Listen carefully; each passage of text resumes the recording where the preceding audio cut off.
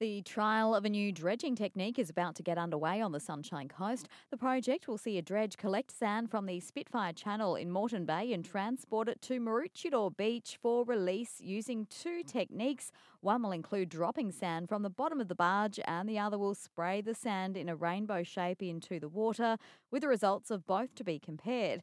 The trial will supplement the existing sand renourishment program that involves collecting sand from Maroochy River and pumping it onto the beach and will begin early next month. Well, we could be in for rate hikes again when the RBA meets next week after another rise in the cost of living. The latest figures show inflation has risen to 7.3% in the year to September.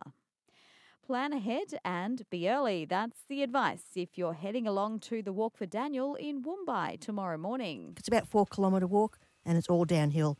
We have shuttle buses from the football club across the road and we have sausage sizzle, we have a few celebrities, a few different people helping, and it should be a great day. What we recommend is park at the end. So Briggs Park at Palmwoods Sports Oval and catch the free shuttle bus to the start. So when you've completed the walk, jump in your car and off you go to school or work, whatever you need to do. The walk officially kicks off National Day for Daniel with more than 6,000 schools across Australia registering to host school-based activities and events to spread the child safety message. And the Woodford Folk Festival has announced its leading artists to perform at this year's event. It's the first time the festival will return to normal operations since the pandemic.